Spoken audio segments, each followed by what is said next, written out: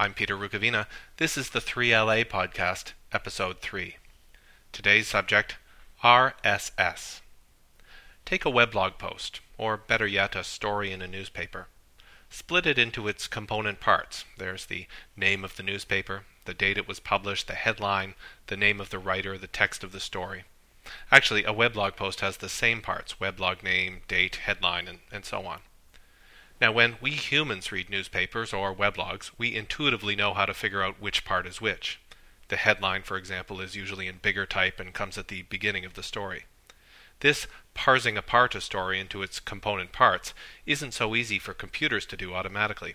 There are too many variations in the way that headlines and authors and dates are formatted for computers to be able to reliably understand which part is which. And so we have RSS.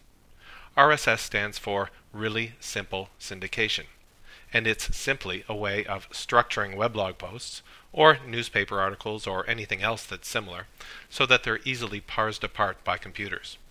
You can feed a computer an RSS version of a weblog post, and the computer will automatically be able to figure out the name of the author, the date, the headline, and so on. Now, while that might seem like a simple, primitive idea, and it is, it also allows for some pretty useful things to happen. Once computers can understand content in this way, and RSS is built to be understood and read by computers, not by people, indexing it, allowing it to be searched, and presenting it in new and different ways becomes a much easier task.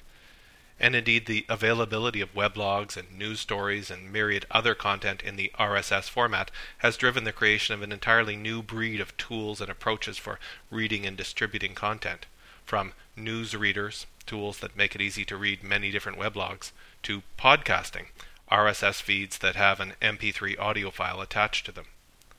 RSS is one example of a more general way of structuring information called XML, and I'll talk about that, 3LA, in an upcoming episode.